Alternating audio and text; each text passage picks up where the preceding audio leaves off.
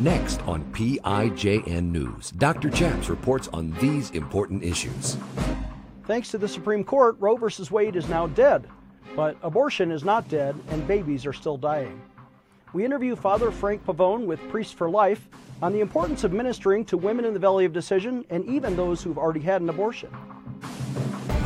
Former Navy chaplain Gordon James Klingenschmitt took a stand to defend religious freedom by daring to pray publicly in Jesus' name.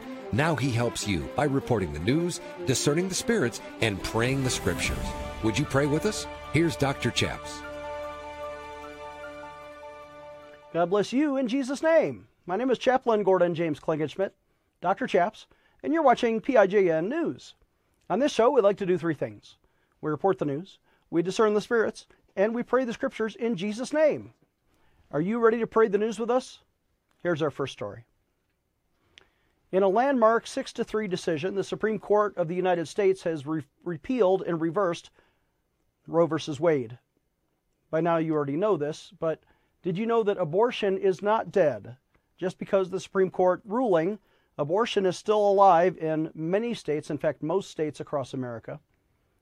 But before we get into where, I want to talk about the actual dicta of the landmark Supreme Court decision. Of course, the case was Dobbs, and I want you to forget a minute about the liberal spin of the mainstream media. Instead, we're just going to read to you the raw words of the Supreme Court themselves. And Justice Alito penned these words in a clear 6-3 majority, and he said the following, quote, "The Supreme Court has held the Constitution does not confer a right to abortion.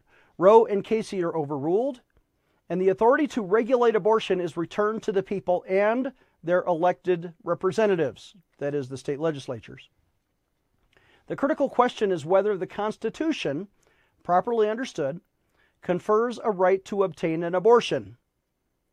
Casey, that's a case in 1992 in Pennsylvania, their controlling opinion at the Supreme Court skipped over that question and instead reaffirmed Roe solely on the basis of stare decisis, that is, precedent.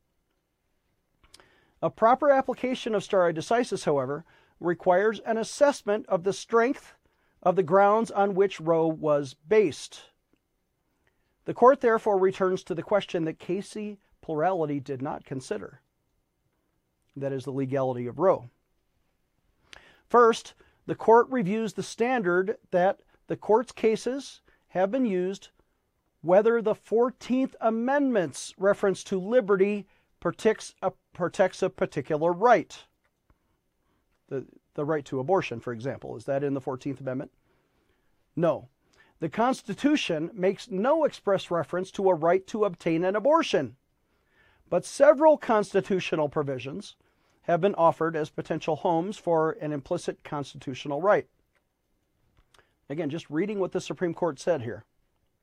Next, the court examines whether the right to obtain an abortion is rooted in the nation's history and tradition, and whether it is an essential component of ordered liberty. The court finds that the right to abortion is not deeply rooted in the nation's history and tradition. Finally, the court considers whether a right to obtain an abortion is part of the broader entrenched right that is supported by other precedents. The court concludes that the right to obtain an abortion cannot be justified as a component of such a right. Attempts to justify abortion through appeals to a broader right to autonomy and to define one's own concept of existence prove too much. And therefore, the case is reversed and remanded. Period. End of quote. That is the direct ruling from the Supreme Court of the United States. Let's take a moment and discern the spirits. In this story, we have 6 conservative justices, 3 liberal justices. And I know Justice Roberts was kind of in the middle. He didn't want to repeal Roe, but he signed on to it. So let's give him the benefit of the doubt. The conservative justices, listening to the voice of God, ended some of the bloodshed that is going on across America.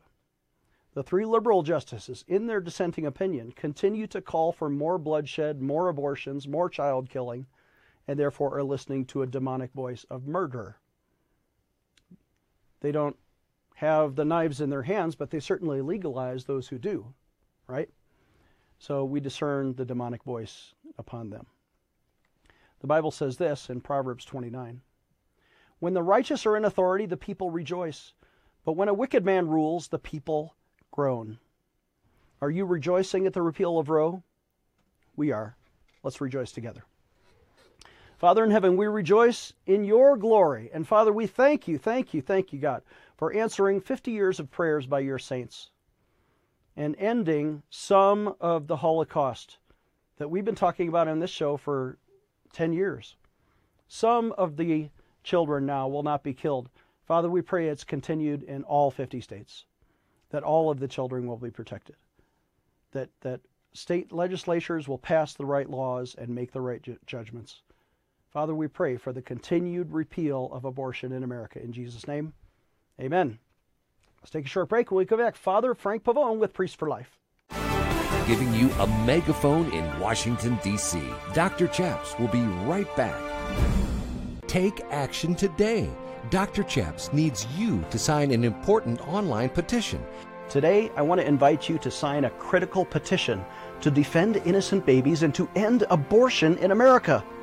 On this show, we like to pray and petition God, but we also need you to take action today by petitioning Congress to stop the taxpayer-funded child killing, especially by defunding Planned Parenthood, America's #1 abortion provider. Why are your taxes paying to murder innocent children in the womb? Well, if Congress would simply define personhood as life beginning at conception, we can reverse Roe v. Wade. Please join me today by signing this important petition to Congress. Visit prayinjesusname.org. Again, that's prayinjesusname.org and sign your petition today. Sign today's petition right now. Again, visit prayinjesusname.org to sign our petition right now. We have a brand new action alert for the activist members of our TV audience, and we want you to take action today to stop the religious purge of Christians from the military. You mean they're kicking out Christians? Yes, by the thousands right now, because religious exemption waivers are being denied by especially the Air Force. And we've seen recent headlines how Air Force Academy cadets are being kicked out and forced to repay hundreds of thousands of dollars in back scholarship money. This is just wrong. We are standing for the religious freedom of the cadets. We're asking you to call the Secretary of Defense office. He is Lloyd Austin, and he wrote the policy saying that religious exemptions will be granted on a case-by-case basis. Then why are almost 0 exemption waivers being granted? We need you to take action today by calling the Secretary of Defense office, and we have his phone number. Get your pen ready to write down this phone number. We want you to call and say, please protect religious freedom. Don't purge the Christians out of the military. Here's that phone number. We want you to dial 703-692-7100. Again, that's 703-692-7100. Call the Secretary of Defense office and then call us for a free religious freedom sticker at 866-OBEY-GOD. Press option 3. Take action today. Defending your religious freedom. Here is Dr. Chaps. Welcome back. I'm Dr. Chaps. Jumping into the fray is Father Frank Pavone, a pro-life activist with his own ministry, but also a Catholic priest. Welcome, Father Frank Pavone. It's good to be with you again. Thank you for your work. Thank you. So you and I meet at these things almost every year. Thank you for coming out and being so faithful, despite all of the disappointing news that we're just reading in AP. Just reported 1 out of 5 babies are now killed by abortion every year. 930,000 in 2020. Why is abortion increasing when everyone's talking about it? Everyone's talking about it, but you know, one of the things that's making it increase, and we'll have to look more closely at the statistics as they continue to come out because they're always a few years lagging behind, is the wider availability of the chemical abortion method. That has been increasing more and more. In some places, it's up into the 40 to 50% range. The pill, the abortion pill. Right. Yes. Exactly. And that, I think we will find upon deeper analysis, is one of the main reasons for this increase, if not. What about government encouragement of abortion? I know now the Democrats have the House, the Senate. Even when the Republicans seem to be in charge, they could not fully defund Planned Parenthood. Is government paying for this? Are the taxpayers on the hook? They certainly are, yes. Of course, the Democrats are always trying to push for more money, not only maintain the status quo, but push for more money to go into the abortion industry. And thankfully, in our Congress, over recent years, the Republicans have held firm in protecting the protections that are there to our tax dollars from going into the abortion industry, where there are already federal provisions for preventing the funding of abortion. They've been able to hold firm to those protections. Even most recently with the budget, they stood against the Biden administration. And like the Hyde Amendment had been enacted for 30 years, but that was under fire. Joe Biden wanted to revoke the Hyde Amendment to prevent. He wanted to fully fund with taxpayer dollars. But Senator Joe Manchin of West Virginia stood pro-life, the only Democrat to do so. Yes, and credit to him. And for our viewers to understand how radical this is. Of course, the Democrat Party put this into their platform just recently when they revised it. They said in the platform that the Hyde Amendment should go. People should keep in mind this got bipartisan support for all these decades, just about 4 decades now. I knew Henry Hyde, was able to be with him on a number of occasions. What a great warrior for life. And this was his great contribution to the movement, which analysis indicates saved about 2.5 million lives. So the Hyde Amendment deserves to stay. It's, again, bipartisan. I mean, you talk about Bill Clinton, Barack Obama, even they preserved this amendment, and Biden himself voted for it in the past. So, most people, even those that say they're pro-choice, they don't want to pay for somebody else's abortion. And but that is, as you said, one of the reasons why so many of these abortions continue. Is abortion, and I'm not, listen, my PhD is in evangelical theology, Pentecostal theology, but not Catholic theology. I got an expert here who knows the catechism, right? So I want to help me understand, is abortion a mortal sin, a venial sin, or not a sin? It would be mortal sin if someone is consenting to it with freedom and knowledge. Those are always factors, of course. If a person knows what they're doing, they know how that it's wrong, and they're not under, excessive coercion. Yes, it would be very. In fact, it's in the category canonically in the Catholic Church. There are certain sins that carry extra penalties canonically. Only a handful of sins, and abortion is one of them. Oh my gosh. So but there's grace and mercy for anyone who has had an abortion if they repent. How would someone receive forgiveness? Well, by repenting, turning to God. In fact, that's one of the biggest parts of our ministry at Priests for Life, is that we run actually the world's largest effort for healing people after abortion. It's called Rachel's Vineyard. And to repent, one simply has to turn to God, starting within their own heart and soul and mind, and say, Lord, I'm sorry. Or you could even be without words. There's so much pain out there on the part of people who've had abortions. Sometimes they don't realize that the pain is connected to their abortion. That awareness may come later. But the point is that it's precisely that pain and distress that can lead them to the point where they turn to God and say, Lord, I messed up. I'm really sorry. And once they have that turning back to God, I've ministered to people through our Rachel's Vineyard who have had as many as 26 abortions. And people are always astonished at that. And, it's because it's a cycle of despair.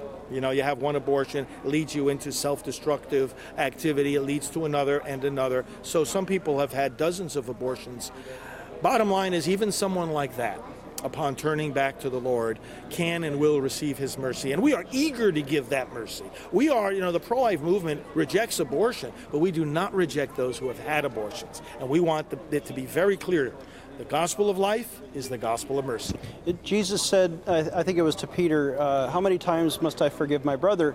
And Jesus said 70 times 7 times, or I'm a simpleton, right? 490 times if you're doing the math at home.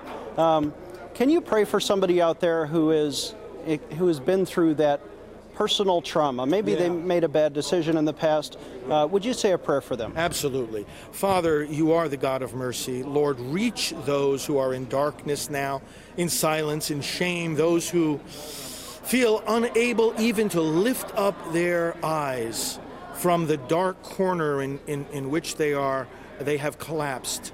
Lord God, let a light shine into that dark corner. Let a hand be reached there, the hand of our Savior, Jesus Christ, and let them know of his presence. Let them know of his presence through us, your people, your body, your witnesses on earth. Let the light shine into the dark places, O God, where there is so much despair. And let those in pain know that we are with them, that you want to forgive them, and that there is hope, that there is life, that there is light, that there is salvation, and that salvation has a name, Jesus Christ, and that he is eager to embrace them as we are eager to embrace them. May they recognize that today, Lord. May your people reach them with this saving gospel, and may they have your forgiveness and peace. In Jesus' name, amen. Amen. Do you have time for one more segment? Absolutely. I want to ask about Nancy Pelosi.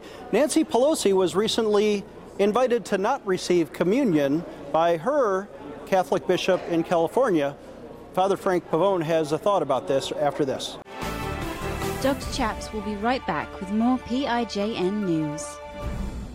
Hello, I'm Mike Lindell, and I'm here to tell you about my brand new product, My Slippers. What makes My Slippers different from those other slippers is my exclusive 4-layer design. The first layer is MyPillow's patented foam, which will help prevent fatigue and offer you incredible support. My second layer is a memory foam that will give you amazing comfort. And layer 3 is my patented impact gel that'll help reduce stress on your feet. And layer 4 is a durable outdoor-indoor sole so you can wear my slippers anywhere, anytime. Go online or call right now to order your very own pair of the new My Slippers. Use the promo code on your screen and save an incredible 40% off your My Slippers order. You can enjoy My Slippers anytime, anywhere. What I love most about My Slippers is that I can wear them all day long and not have to change shoes. I personally guarantee the first time you put them on, they'll be the most comfortable slippers you'll ever own. Hello, I'm Mike Lindell, and I'm here to tell you about my new product from MyPillow, towels that actually work. Watch this absorbency test. Here's another towel that we randomly went out and bought. Here's one of my towels with the nice design. I don't know if you can see this, but you could line a swimming pool with this. This is crazy. Get rid of it. Towels that actually work. The new MyPillow towels are exclusively made with 100% USA combed cotton with proprietary technology and with maximum absorbency. They dry you faster and are guaranteed to work. I'm interrupting this commercial to bring you my BOGO extravaganza. For example, you get one of my Giza Dream bed sheets and you get a second set absolutely free. Or my 6-piece towel sets. Buy one set, get another one absolutely free. Or get my classic premium MyPillow and get another one absolutely free. So call the number on your screen or go to MyPillow.com and use your promo code to get my buy one, get one free offers and get deep discounts on all MyPillow products. Empowering you, the grassroots activist. Here is Dr. Chaps. Welcome back. I'm Dr. Chaps, joined again by Father Frank Pavone. Father Frank, we talked before the break about abortion and whether it's a mortal or venial or not a sin, but you said it's a mortal sin. Let me ask it a different way. If I were a legislator, and I'm a former state representative, I was a legislator, right? But if I voted for abortion like Nancy Pelosi does, is that a mortal sin, a venial sin, or not a sin? Well, again, based on what we were saying about the degree of knowledge, the degree of freedom, presuming all that is there, I would put that in the category of a mortal sin as well. I mean, you are authorizing the killing of not just one, but many innocent human beings. And there's the few sins get worse than that. So what was the reaction of, is it Archbishop Cordileone in California? Yes. Well, I've known him, first of all, for 25 years. We worked together in Rome as priests back there in the late 90s, and I knew that he would do a great job as a bishop once I heard that he had been named such. And what he did was the most logical thing that a bishop can do in these circumstances, because you have a person who is known, nationally known, to take a pro-abortion position, even internationally. The Speaker of the U.S. House of Representatives, Nancy Pelosi. Right, the third highest position in the government. And it's not just a position of, oh, I'm in favor of the so-called right to choose. No, it's worse than that. It's somebody who is leading votes. She just led a vote in the House of Representatives not long ago to pass the most extreme pro-life bill that has ever been introduced in the House, taking away all reasonable restrictions and regulations, even parents being involved in an abortion decision of their minor-age daughter. So she pushes it, more and more money into the abortion industry, fewer and fewer restrictions on abortion. She pushes it, advocates it vigorously.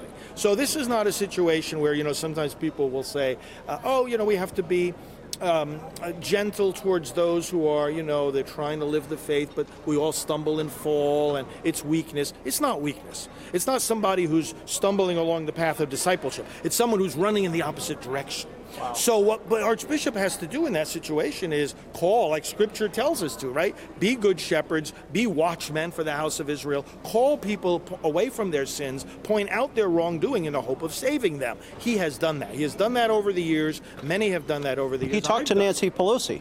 He did, and he invited her to talk some more, because we know she's always been on this side of the issue. Yet the recent action she has taken, such as that bill I just mentioned, have prompted the Archbishop to reach out to her yet again. This time she didn't respond. So the bishop then is put, as all these bishops are put, in a situation of deciding, okay, I've done what we all say we should do, reached out to her privately. What if that doesn't work? Now, she's still causing damage. She's causing damage to the unborn who are being killed and to their moms and dads and families. And she's doing damage to the public witness of the church. She doesn't have to be doing this. Here's the thing I always point out. There are multiple instances where we can go back to the tape and watch, press conferences where she's asked, for example, why did you not permit a vote on taxpayer funding of abortion, to restrict that and whatnot. So instead of answering a legislative question with a legislative answer, she starts talking about what a devout and faithful Catholic she is. Well, why even bring that up? You're the Speaker of the House. Talk about what you're doing in the House. Don't talk about what you're doing in your church. But no, she insists on bringing it up publicly. And, then when we call them out on this and say, well, that's inconsistent with Catholic teaching, what do they say? Oh, it's a private matter. Well, I'm sorry, you can't have it both ways. Either it's public, and then you have to answer it publicly and defend yourself publicly, or it's private, which means you shouldn't bring it up in the first place. We don't care. I don't care what religion the Speaker of the House in my country is. I don't care what religion the President of the United States is. What I care is if they're honest, people of integrity, and they're not going to try to misuse their faith, whatever it might be, in order to get votes. But that's what these people are trying to do. So Biden behaved the same way during his presidential campaign. Oh, I have my rosary. What do we care about that? Be quiet about that, and we bring it up to him and, it's a private matter. The other thing here is this. What the Archbishop did, which some people criticize, has a very strong biblical basis. He invited her to stop taking communion. He said to her, finally, his decision was, I have to do this and I have to do it publicly. Tell her she may not receive communion. And until she changes, in other words, it's not a forever closed door. Is that only in her San Francisco diocese, or can she take communion in D.C.? Well, if a bishop in another diocese authorized her to do so, she could.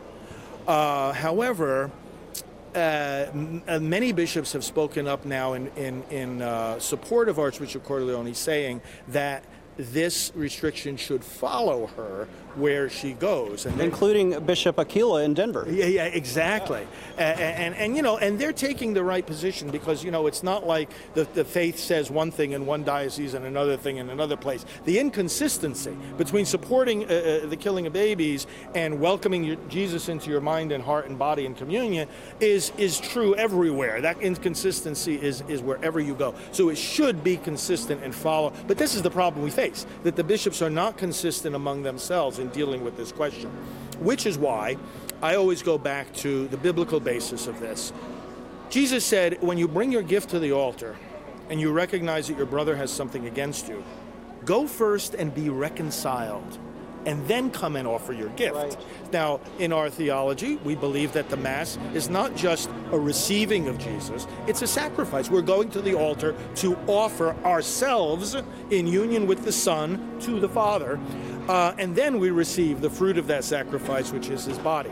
And you're talking about the body and blood of Christ, the communion elements that are, in your belief, transubstantiated, and 1 Corinthians 11 warns us against receiving the sacrament with a sinful conscience. What is the consequence if Nancy Pelosi just goes and takes communion again? Well, like you say, the scriptures tell us you're eating and drinking judgment upon yourself. And that's pretty serious. I mean, it's one of the most serious passages in Scripture about the kinds of sins we can commit in the context of worship. Scripture brings a number of those kinds of sins to light. I think also of Isaiah chapter 1. God is pretty angry with his people. And it's a fascinating passage because he says, what do I care about the number of your sacrifices? Who commanded you to offer these things? And the ironic thing about that passage, of course, is that it was God that commanded the sacrifices, right? But now he's saying, I don't want to see it, I don't want to hear it. In fact, I think it's one of the scariest verses of Scripture. He says to them, when you lift up your hands in prayer, I will not listen. And it's like, why? And then later in that passage, of course, it says the reason, he's angry. Your hands are full of blood.